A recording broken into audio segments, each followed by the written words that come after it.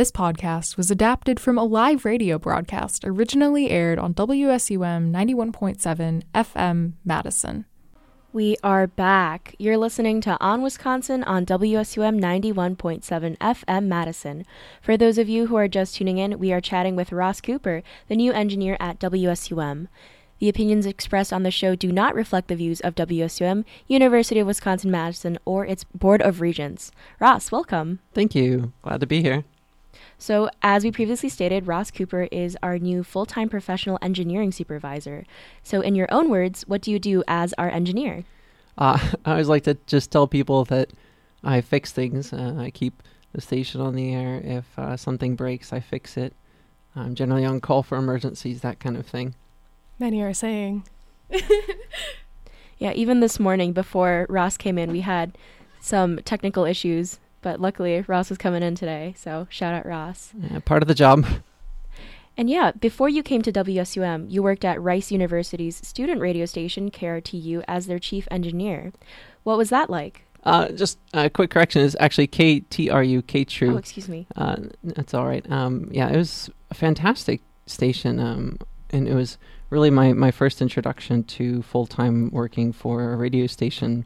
I had been a DJ in college before, and going back to work at a radio station was kind of like a dream come true in so many ways. Getting to work with the students and seeing the projects that they were working on and helping them to realize their vision. It was just very inspiring work for me, and it was just something that I really loved. Wow, I have so many follow-up questions to that. How many years did you work there?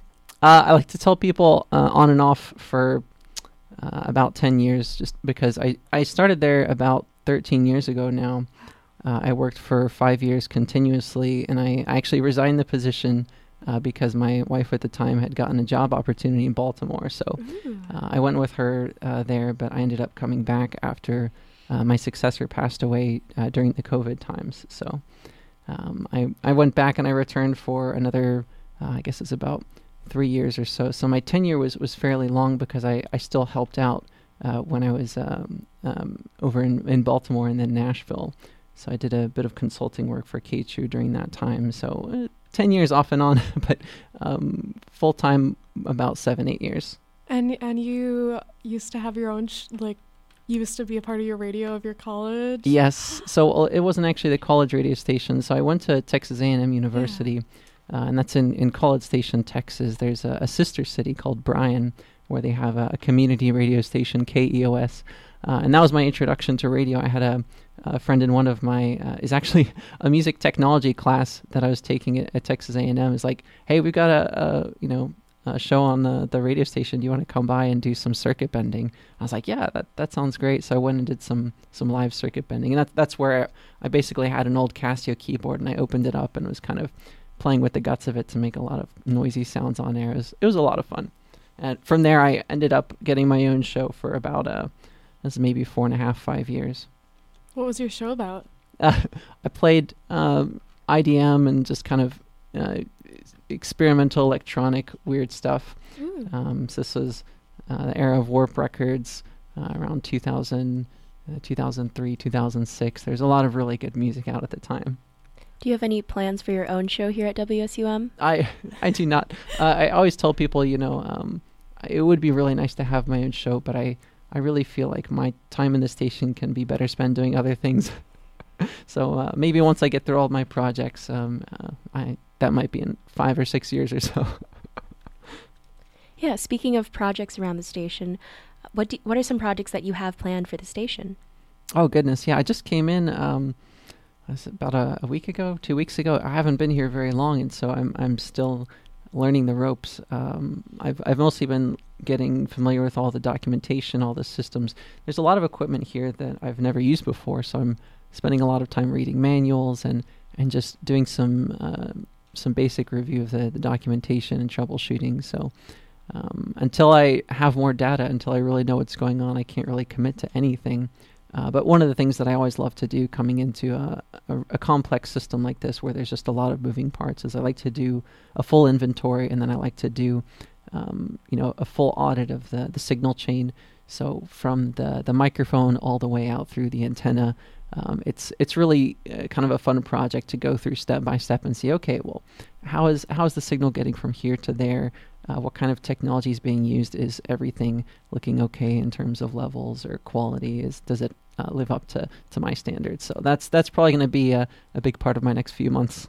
That's awesome. Knowing what your office looks like, that will probably be a lot to sift through, but probably a very fun outcome with the holistic view of everything.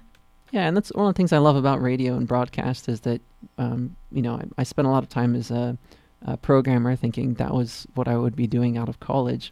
But, it's a lot of sitting down and staring at a screen. And one of the great things with broadcast is you get to work with your hands a lot. So sure, I'll be at a computer for a lot of the time, but I also get to fiddle with some cables and turn some knobs. And something about that just helps to keep me sane throughout the day.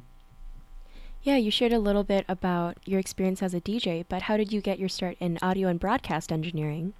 Oh goodness, that's that's a bit of a story. So out of college, I'd studied music and music technology when I was at university. So I spent a fair bit of time working in the music computer lab, where all the different music students were recording or working on projects, just doing basic networking and troubleshooting there. I worked in the recording studio as well, which was really fantastic opportunity to work with microphones, mixer boards, and start learning about DSP and production. And then out of college, I was thinking I might work for some studio, but I couldn't get an internship that really worked out, so I ended up doing live sound and kind of going around the Texas regional area for different festivals and things like that.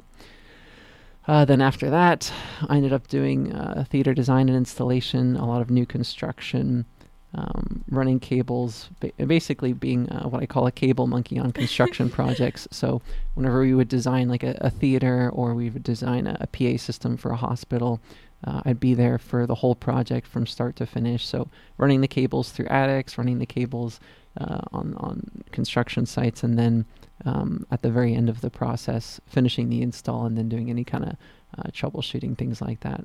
And then from there, it was just a quick hop over to working in radio because I'd gotten all the experience working with microphones, with networking, with computers, with programming, and then also with working with cables and more complex systems of system design. Oh, that's so fun. I love all the different angles you've gotten to experience. I took a music production class in high school. It was the most fun class ever, I have to say. Did you do like more production side of it or like post-production or more like live recording stuff, if that makes sense? I did a fair amount of both. I'd say that my specialty is really with DSP, so digital signal processing or post-production. That's something that for whatever reason I can just really lose myself in the process. I could really spend 6 or 8 hours straight and forget to eat a lot of the times when I'm working on something like getting a good mix to sound great or designing some kind of a new software plugin or something like that. That's so fun. I heard you came for Snakes. It probably would have been one of your first Snake sessions on Friday. Did you enjoy that then? Because it's a lot of music stuff. Yeah, that was actually my second Snake sessions. I was there the week before. Ethan's been doing a really great job of that. For those of you that listen and don't know, Ethan's always at the board for the Snake sessions. And so I got to see him the week before last, kind of doing his thing, and spent a lot of time talking with him about like, hey, what's your process? What do you like to do? What sort of things are you having trouble with that maybe I can help out with? And so this last Friday I was there, and I gave him a couple of tips before he got started. And I'm trying to just help him out a little bit every week and see if maybe there's something new that we can learn about or implement each week to make the process go a little bit smoother. I'm a big stickler for quality, so I love trying to find new ways that I can facilitate some form of creative expression, whether it's in the performance itself or whether it's in some aspect of the production. It's just endlessly entertaining for me, so I get a kick out of it. Yeah, I love how it's like creative collaboration. That's really cool. Yeah, and that's the thing is, you've got the band performing, and a lot of people they think like, oh yeah, it's the band, but there's also the mixer. There's also the people oftentimes doing some form of production work. If you've got a stage production, you've often got lighting technicians. You've got all kinds of things happening, and when everyone can work together, those kind of collaborative projects just really become something magical. Yes, I know Fridays around the station is like there's always around like at least 10 people working on something related to snake sessions, so it's always really fun to watch it all come together. Yeah, the people that clean up the room both before and afterwards. Move all the tables, yeah. They're the real heroes, honestly. Yeah, and going along with that, so far, what are some of the biggest challenges you faced since arriving at WSUM, and what are some of your favorite parts about WSUM? Oh, goodness, challenges. Time management is always a thing. I always want to try to do everything, and that's always been a weakness of mine because I'm something of a perfectionist. Anytime I encounter something that doesn't live up to my expectations, I get really hard on myself. So one of the ways I mitigate that is by trying my best to work with other people and get other people's perspectives on how I'm doing and maybe what I should be prioritizing. Kelsey, the GM here, has been really good about that, about meeting with me regularly, making sure that I'm fully resourced, and if we do need to delegate other tasks, that's really the main thing. Coming out of college in particular, I wasn't very good at delegating and asking for help because I really wanted to just prove that I could do everything. And there's something great about that, but there's also strength in being able to ask for help in just the right way, and making sure that you can communicate things that you can't do. That's a lot more of what I've been leading into lately.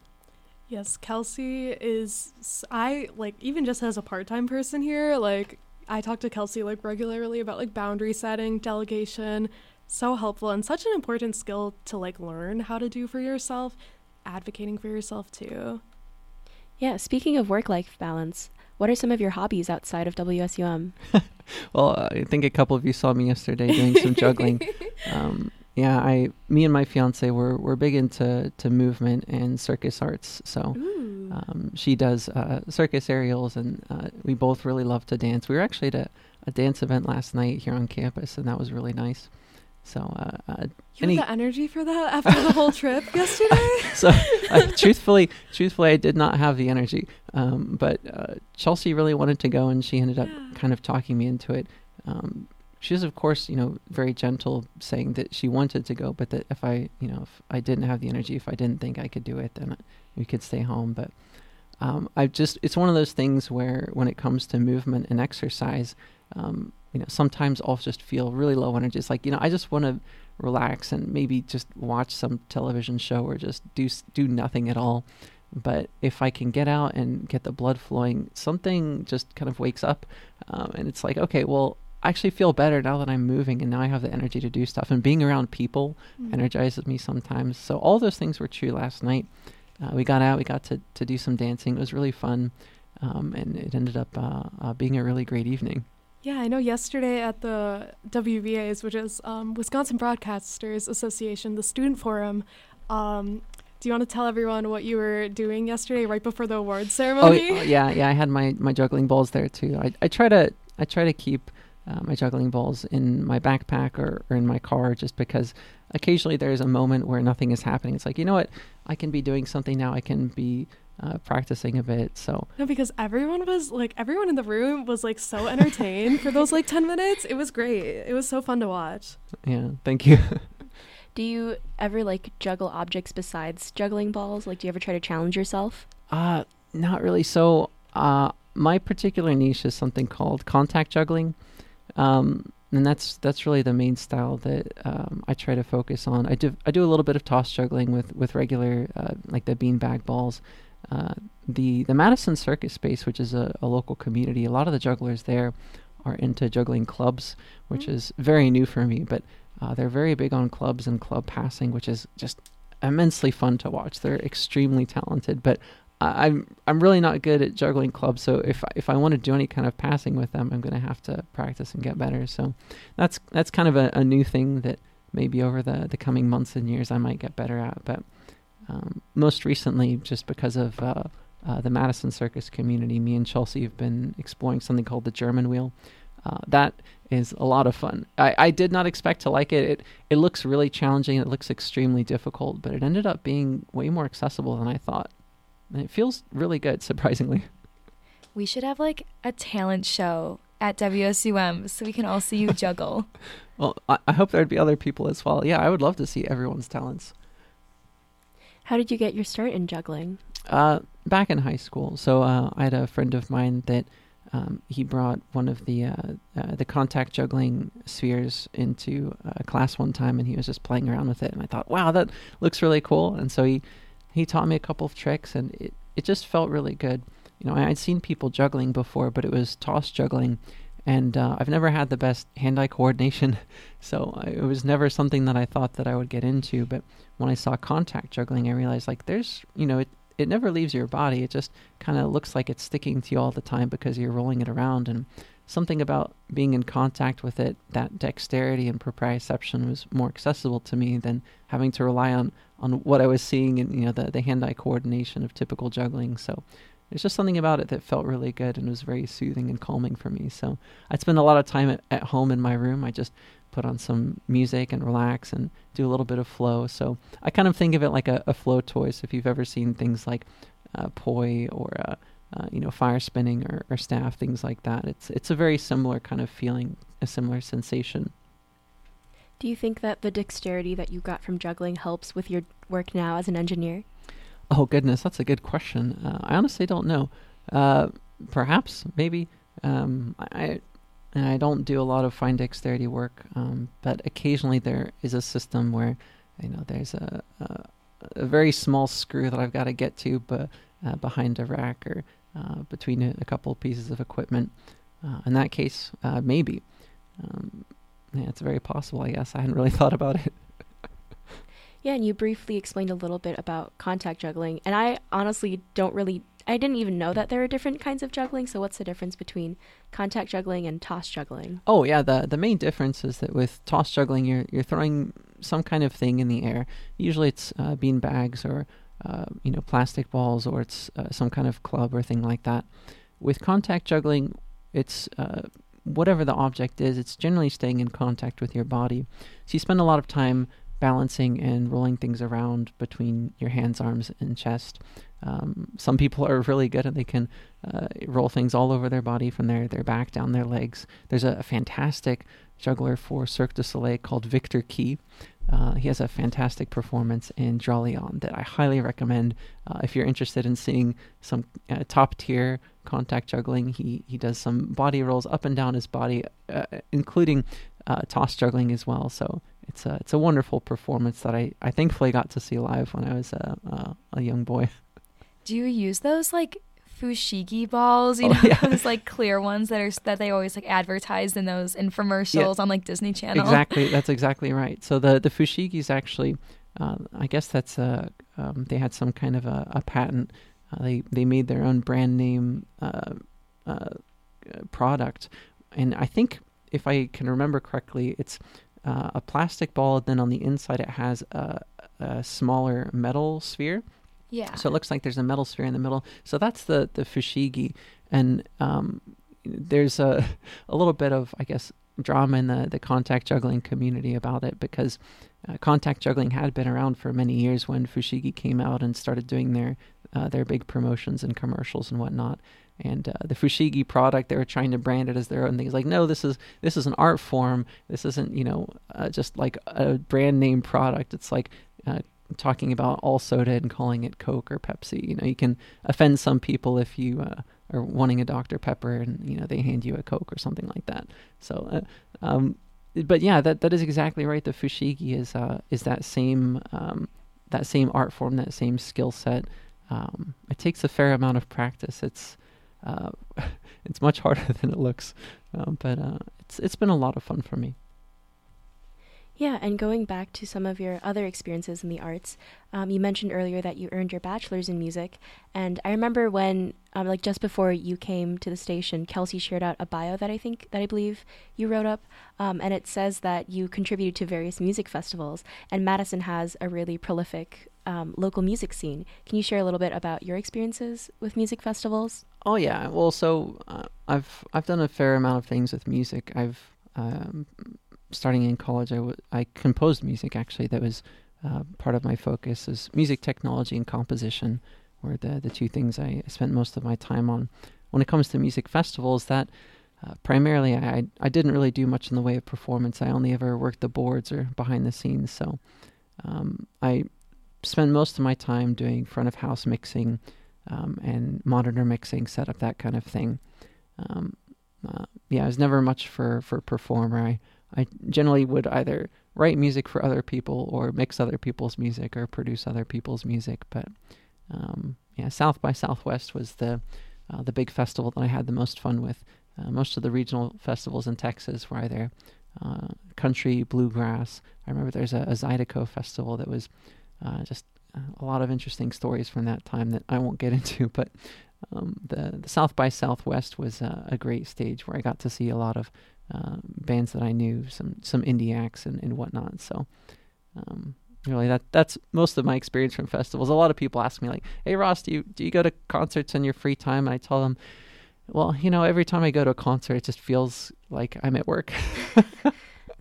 It's I just spent so much time there on the production side of things that I guess it's harder for me to relax than for most people. Well, South by Southwest, wow. What's the story behind that? Oh, that was just South by Southwest in Austin. It's just a massive music festival that happens every year. If you've never been, it's really quite the event, and the whole city just kind of shuts down downtown, and it's really a wonderful time if you want to catch a lot of music, or at least it was.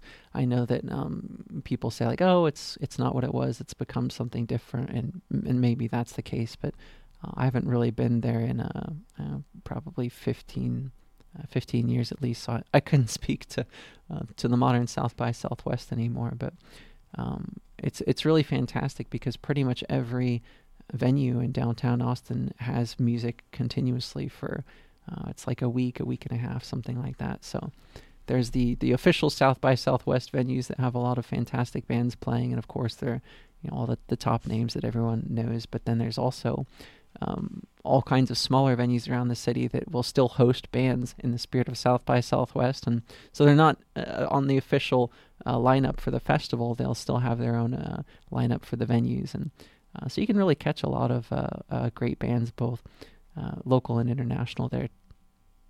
Yeah, that's super cool. I know Amani and Lexi are planning on going to South by Southwest, so you can give them all the tips and tricks for surviving in Austin. I don't know about that. It's definitely changed a lot since I've been there, but I'd say the main thing is trying to secure good transportation and lodging is going to be the most difficult part. Getting around the city during South by Southwest is really difficult, but if you can get a nice place downtown, it should be a lot easier. Yeah. Going along with that, what's your vision for the station? Oh goodness, honestly, I don't really have much of a vision for the station.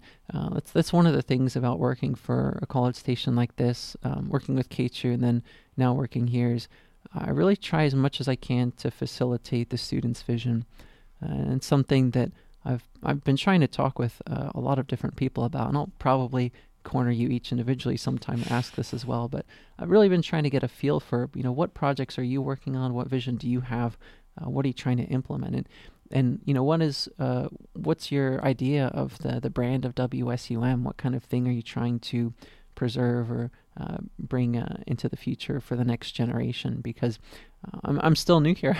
I'm still trying to figure out the culture, not just of the station, but of the city and of the state. Very new to Wisconsin, so I don't really understand how things work yet. But the more that I can help the students, the more that I can help y'all to create your projects, I think that's really what I'm aiming for with my time here. Yeah, what is it like being a permanent staff member at a place like a college radio station where there's, I guess, high turnover rates, where the people on staff change quite frequently? Oh, it's fantastic. I know it's probably not for everyone, but I love it.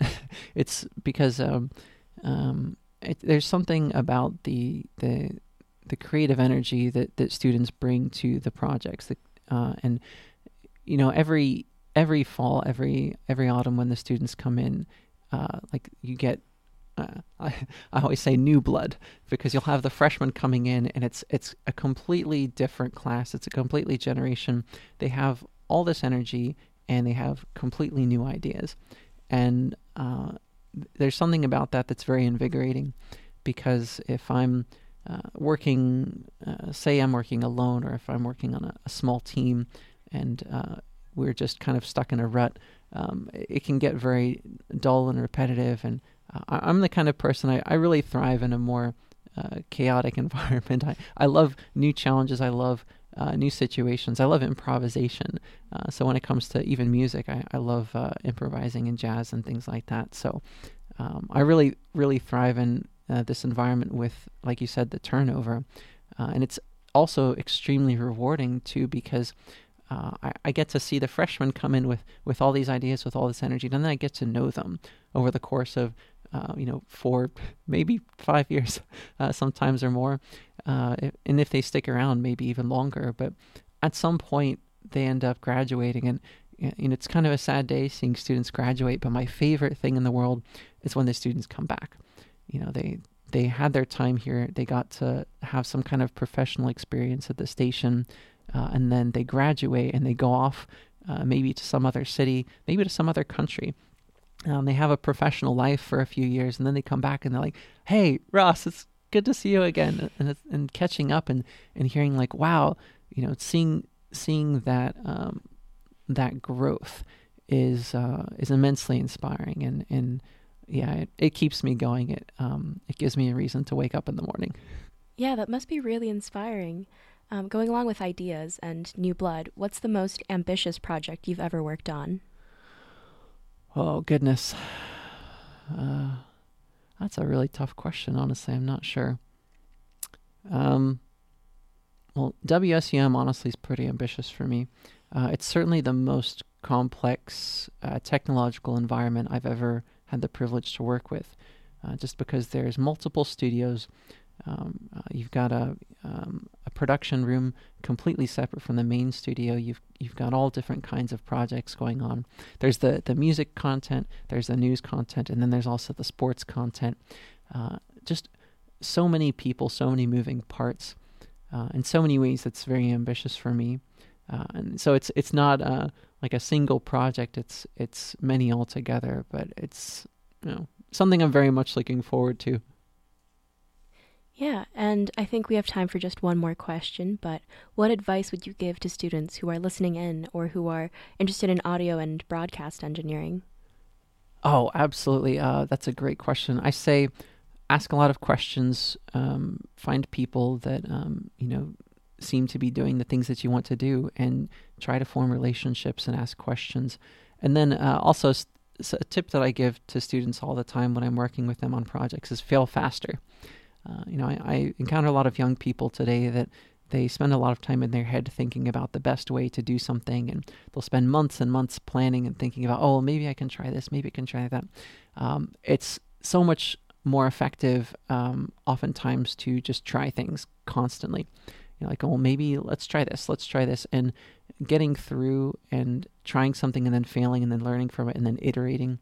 That iterative process is going to help so much with growth and learning, and it's also a great way to get to know people and to form strong relationships with colleagues, is to have projects, to try things out, and then maybe things work, maybe things don't.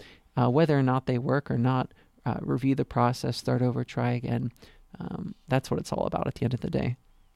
Ross, thank you so much for taking time out of your day to talk to us. Yeah, it's been a pleasure. Thanks for having me. All right. Thank you for listening in to On Wisconsin News, reported by Badgers for the rest of Wisconsin. I'm Heewone Lim.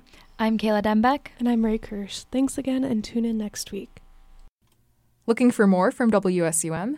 Check out our FM signal for dynamic music and talk shows, live sports broadcasts, and daily news coverage. We're proud to bring you alternative programming 24 hours a day, 7 days a week. Tune in to WSUM 91.7 FM Madison for something you won't find anywhere else.